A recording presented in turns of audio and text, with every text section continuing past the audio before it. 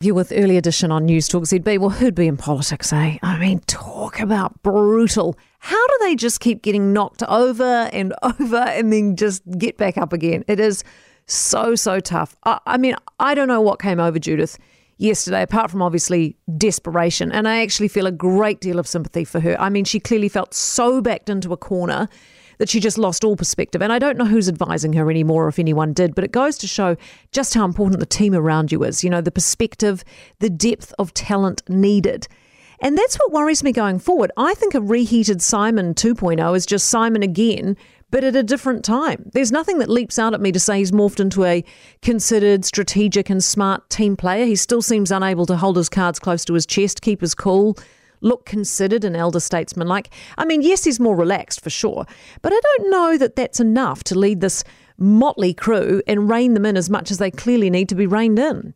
Then there's Luxon, still new, naive, learning, unsure, still not media savvy enough on the hoof. He looks like a guy that's used to being briefed with press statements and sound bites in a corporate office, but when he's doorstopped by a reporter with a microphone out in the real world, he looks a bit possum in headlights.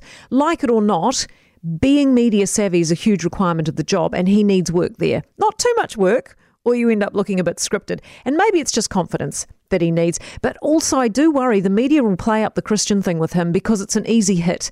And the media seem to have it in for anyone exhibiting any sign of a faith. And that'll be tough for him to dial down in a way that, you know, on the one hand doesn't alienate him from conservatives, but also not freak out the mainstream, that, you know, he's too happy-clappy. Bill English got away with his faith, I think, because he was Catholic, whereas evangelical is a big leap. So Luxon's a risk, but then again, aren't they all? Mark Mitchell, by the way, if Mark Mitchell gets it, I just want it on the record that I said way back at the get-go that Mark could be leadership material and had potential. He's solid, ex-police, tough on crime and justice, fights for the underdog. He's genuine. He takes the job seriously. He's in it, I think, for the right reasons.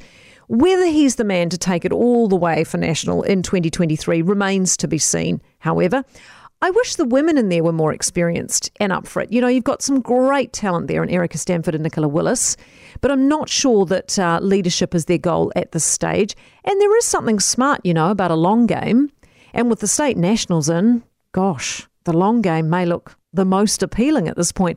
So we wait, don't we, for Tuesday and all the little tidbits of leaking between now and then, though you'd like to think they've reined in a bit of that leaking. Who knows where all of this will end up? All I know is whoever it is has got their work cut out for them. Hawkesby. National needs Luxon, Kate. Best chance they've got. I'd vote Mark Mitchell, Kate. Ex-cop would hold criminals accountable for their actions. It's a great show. Thank you. Kate, this is just a wonderful opportunity for the Nats to refocus the public on National.